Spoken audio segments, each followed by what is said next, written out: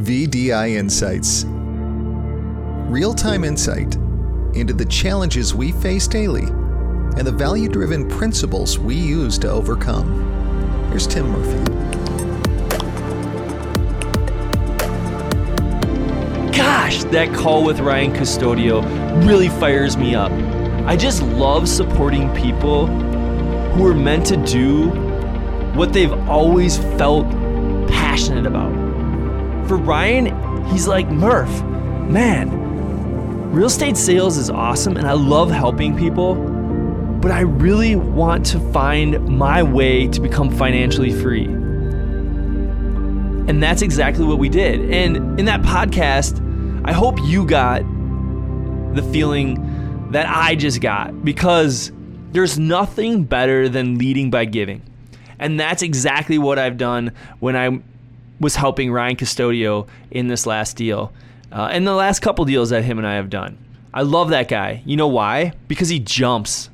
He jumps out of the plane. When you give him a challenge, he takes it head on. And I've challenged him a couple different times, and not once has he ever hesitated to make the move. And that's what we're looking for in this community, and that's what gets me so pumped up. Because we were able to share that story with you guys on the podcast. Again, like I always say, consistency and congruency creates trust. I can't sit here on this podcast and tell you I've done these things. I need you to listen to the stories from other people that were actually out there helping. And I'm just so thankful for Ryan Custodio, number one, trusting in me, but number two, being willing to come out and share his story with the world, and especially with our value-driven investor community. Ryan, I appreciate you, man. Now, obviously in the call, we talk about some key things that him and I had done. We talk about discussions that we've had. And again, that's what this community is all about. And in today's VDI Insight, that's what I want to touch on. People are always going to be asking me, Murph, what am I going to get? What's in it for me when I join the value-driven investor community? And I'll always say, man, you got to check out episode 12, my call with Ryan. That's what's in it for you, man. Tuesday live calls. That's your chance to get on a live Zoom call with me and let me help you be successful. And that's what I love about having Ryan local, is that we're able to talk, we're able to meet up, we're able to walk through deals together. He picks my brain, but at the same time, I'm picking his brain. What do you think? What are you doing?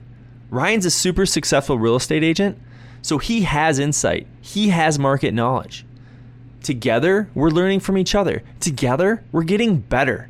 And that's what it's all about. And that's what's got me so excited about that podcast episode with Ryan Custodio. The other thing is on the episode, we talk about the importance of setting goals, whether it's real estate investing goals or it's life goals. You can't get through life and keep growing if you don't have goals that you feel like are out of your reach. Are you setting goals? Are you designing that life that you feel like it's impossible to ever make a reality? Because if you're not, then you're really not dreaming.